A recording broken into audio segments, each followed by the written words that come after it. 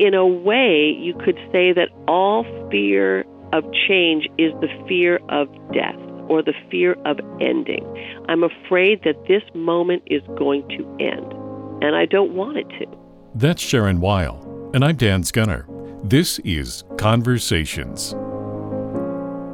Sharon Weil is an author, activist, award-winning filmmaker, and educator. Weil is also the host of the podcast Passing for Normal. She joins us to talk about the Changeability Playbook, How to Navigate Your Own Change, which is a companion to her previous book, Changeability, How Artists, Activists, and Awakeners Navigate Change. Sharon, welcome to the program. Thank you, Dan. I'm happy to be with you. This book is a companion to your previous book, which was based on your podcast, Passing for Normal. So tell us about Changeability to set the stage for us. The original book is called Changeability, How Artists, Activists, and Awakeners Navigate Change. And it was based on interviews that I did on my podcast, Passing for Normal, with people who are working with change in innovative ways across many different fields. I was speaking to people who are working with the environment, people who are working with social change, people who are working with spirituality, people who are revisioning medicine, people who are artists, writers, painters, across many different fields. And I started to hear things in common about how they approach change, because they're all working with change, if not actually working with the medium of change itself. And so from that, I drew these 7 principles that were common to all change situations or need to be present anytime you want to make a change. And then I found, as people were reading the book, that really they were reading, someone said to me, I'm having trouble getting through the book because I keep stopping at every other page and thinking about my own change. And of course, that's what it's meant to do. It's meant to help people find more effectiveness and flexibility in meeting change and not be so overwhelmed. And so I came out with the Changeability Playbook, which is a journal workbook, but we're calling it a playbook because we're taking a playful approach to change rather than a hard work approach to change. I want to come back to the playbook, but let's talk a bit about the nature of change itself first, which is a very difficult topic. Yeah, it's a large subject, yeah. But I'm thinking in terms of, in simplistic ways, there's change that is thrust upon us and we have to react to, and there's that change that we want to generate internally. Right. One of the things that this book is trying to do is help people really identify the nature of change and how change moves, looking at change as the movement of change, because change is moving all the time. It's the nature of our life. It's never not moving. But sometimes, if you use the metaphor of a river, sometimes it's flowing quickly, sometimes it's flowing too quickly, and you have giant rapids, or sometimes it's not moving very much at all, and you have a stagnant pond. And so how do we perceive the movement of change that's in our lives or in a particular situation, and how do we meet that? How do we meet that with more effectiveness or more flexibility, because it is the nature? So yes, sometimes we're initiating change, which means we want to make a change. We want to start something new, or we need to start something new.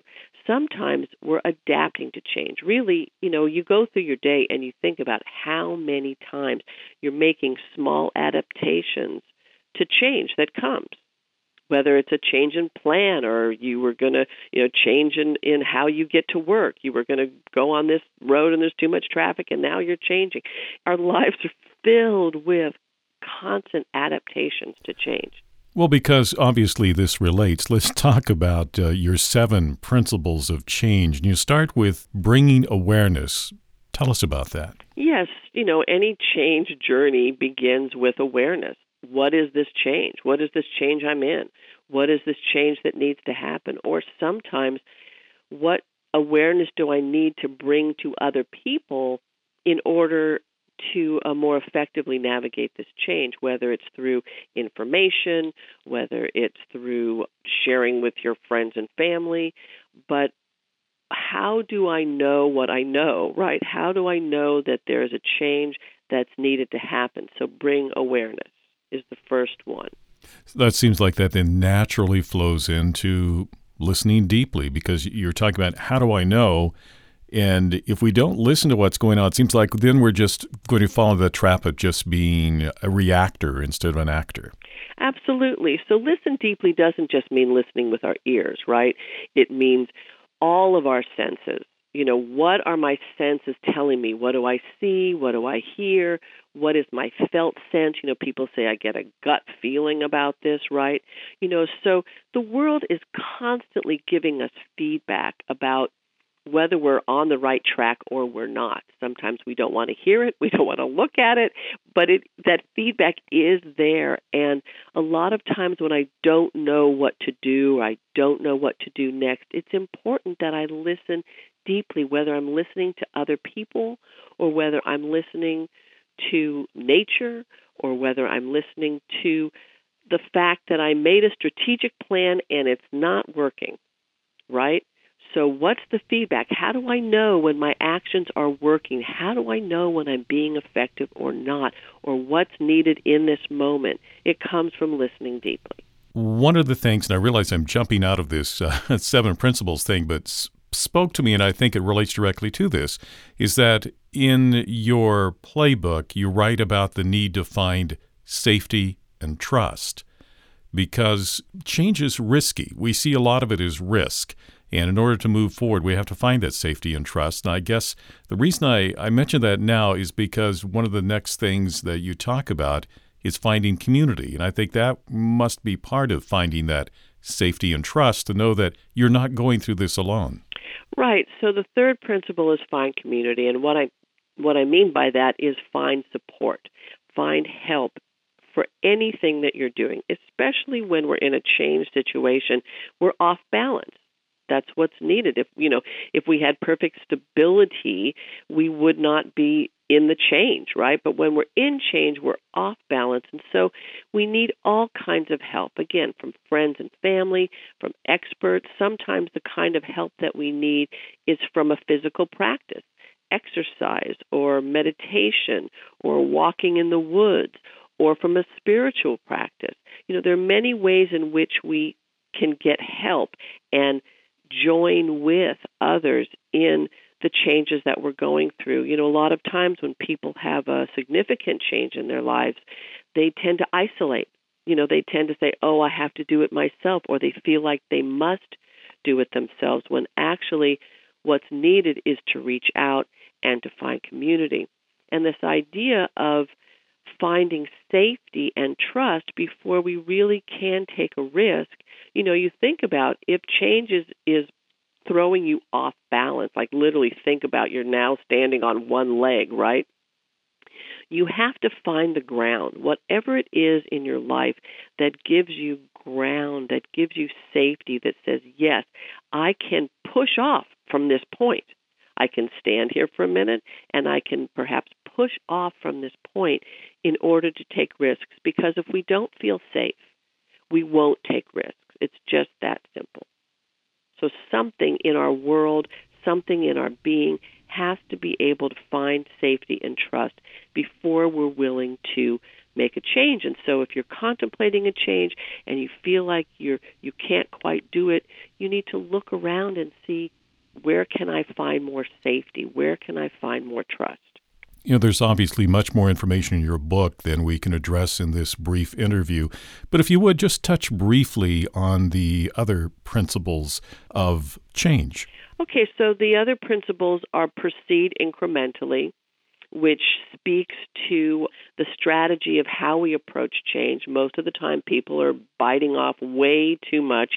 I want it now and I want it fast. And really, the nature of change is that it moves incrementally. And it doesn't necessarily mean it moves in a straight line, but it moves from here to there, and then from there to there, and from there to there. So proceed incrementally is a really important strategy for how we approach change in order to feel successful in it. Align with nature speaks to timing, that there are oftentimes better times for these changes than other times. It also speaks to feeling a part of the natural world and looking at seasons and looking at cycles and looking at how does nature do it. If I don't know how to do it, how does the tree do it? How does the river do it? And see what you can learn from nature. Have hope speaks to imagination. It speaks to inspiration. Without hope, we don't even try. And hope lifts us to the possibilities of what haven't been manifest yet, but want to be. And then spark fire. Spark fire speaks to passion. It speaks to courage. It speaks to my compelling reason why. Most of the time, all of the time, when we need to make a change or want to make a change, we need to have a compelling reason why. You know, the compelling reason could be this hurricane is about to come to my front door. I need to get out of here. That's a very compelling reason why. A lot of times when people have difficulty making change, it's because their reason for making change isn't compelling enough. And so they need to strengthen that compelling reason. And I find that most often the reason why people do things, why they are willing to make a change or do make a change, is on behalf of someone or something that they love. You use the term changeability. Expand on that a bit for us. What do you mean by changeability? How do you define that? Changeability is the ability to navigate change with more effectiveness, flexibility, resourcefulness, and ease. So really, you know, we live in a changing world, and we need to be able to meet the movement of change with movement, not with hunkering down and planting our heels and putting up a lot of resistance that's going to end up toppling us. So we need to find ways to become more flexible as we consider change, as we meet change, as we reframe our thinking about change and our response to change. So changeability is about having more flexibility and more choices in how you meet and navigate change. And how will the playbook increase a person's changeability? So the playbook is full of question sets and activities and short essays that help you identify, first of all, what is the change I'm going through, or what is the change I want to have happen, and help you identify it, help you understand the speed of the change, whether it's an internal change, an external change, help you really untangle what I call the tangled yarn ball of change, right? And so it helps you understand more about the change that you're in, and then help you find more strategies for the changes that you want to make. It's all about helping you identify how you can meet the changes in your life with more flexibility and ease.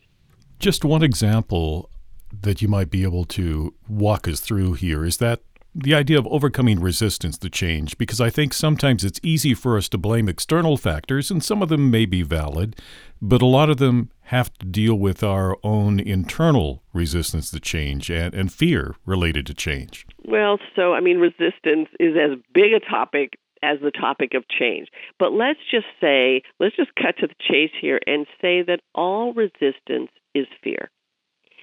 And in a way, you could say that all fear of change is the fear of death or the fear of ending. I'm afraid that this moment is going to end, and I don't want it to, right? Sometimes we're resistant to change because we don't like the change, or sometimes it's because of the loss that is accompanied with that change. Most change brings loss because you're onto something new. But to be able to understand that our denial and our procrastination and our stubbornness and our anxiety are all different faces of fear. And sometimes, to think about I'm procrastinating, to really understand that I'm just trying to avoid the end of this. So sometimes you have to really be able to look at your feelings about the loss. You think, I'm just putting off, hanging new curtains on my windows or something. But really, you look at, okay, is there something else going on here that is bringing up my resistance? And sometimes I'm just tired, right? Mm-hmm. People have to give themselves a break, that you're just tired sometimes and you don't want to do the thing. It's not necessarily you don't want to make the change. You're just too tired to do the thing. But resistance does get in our way, right? And sometimes resistance is needed and necessary. Sometimes the purpose of resistance in the biological world, in the cellular world, in the physical world, is to slow things down. Resistance pulls things when things are going too fast, too much, too soon, too fast. And so resistance is good. It's just when you find yourself in a habitual resistance response, when you find yourself saying no first. Here's a change, and the first thing you hear yourself say is no. Then you want to look at it and see, okay, what am I really resisting here? And these books, the playbook, the original book, help you drill down a little bit into your own resistance and help you understand and reframe how you are meeting change, and is this resistance really necessary? Sharon, as an author and as someone who's dedicated so much of your life to this topic of change, I guess the question I have for you is why? Why has this become an area of interest for you? Well, first of all, they say, we write what we want to know about, we teach what we need to learn, right? I have not always met change with such ease and flexibility, if you ask the people in my life. And I've always been very interested in the question of what is it that allows people to be brave in the face of great change? And why are some people able to do that and others not? And really, what I'm interested in is helping other people. We each have gifts. We each have gifts that we want to offer and that we need to offer in order to make this crazy world that we live in work. And so I want to help people move past their resistances to be able to make the changes that they need to make, that they have to make, and to be able to birth the changes that they want to make so that they can be all that they are and that our world can be the place that we really dream it can be. That's why. Sharon, your book was based on your podcast. For those who would like to seek those out, where can they find it? So the podcast is called Passing for Normal with the numeral 4, Conversations with Artists, Activists, and Awakeners about seeding change in the world. And you can find it on iTunes. It's housed on SoundCloud, but you can most easily find it on iTunes. Thank you very much for talking with me today. Thank you so much, Dan. It's been a pleasure. The Changeability Playbook, How to Navigate Your Own Change, is the latest from Sharon Weil. More interviews on a wide variety of topics are available at kpr.ku.edu/conversations. You can also use our KPR app to listen on your phone or tablet. Conversations is a production of Kansas Public Radio. I'm Dan Skinner. Thanks for listening.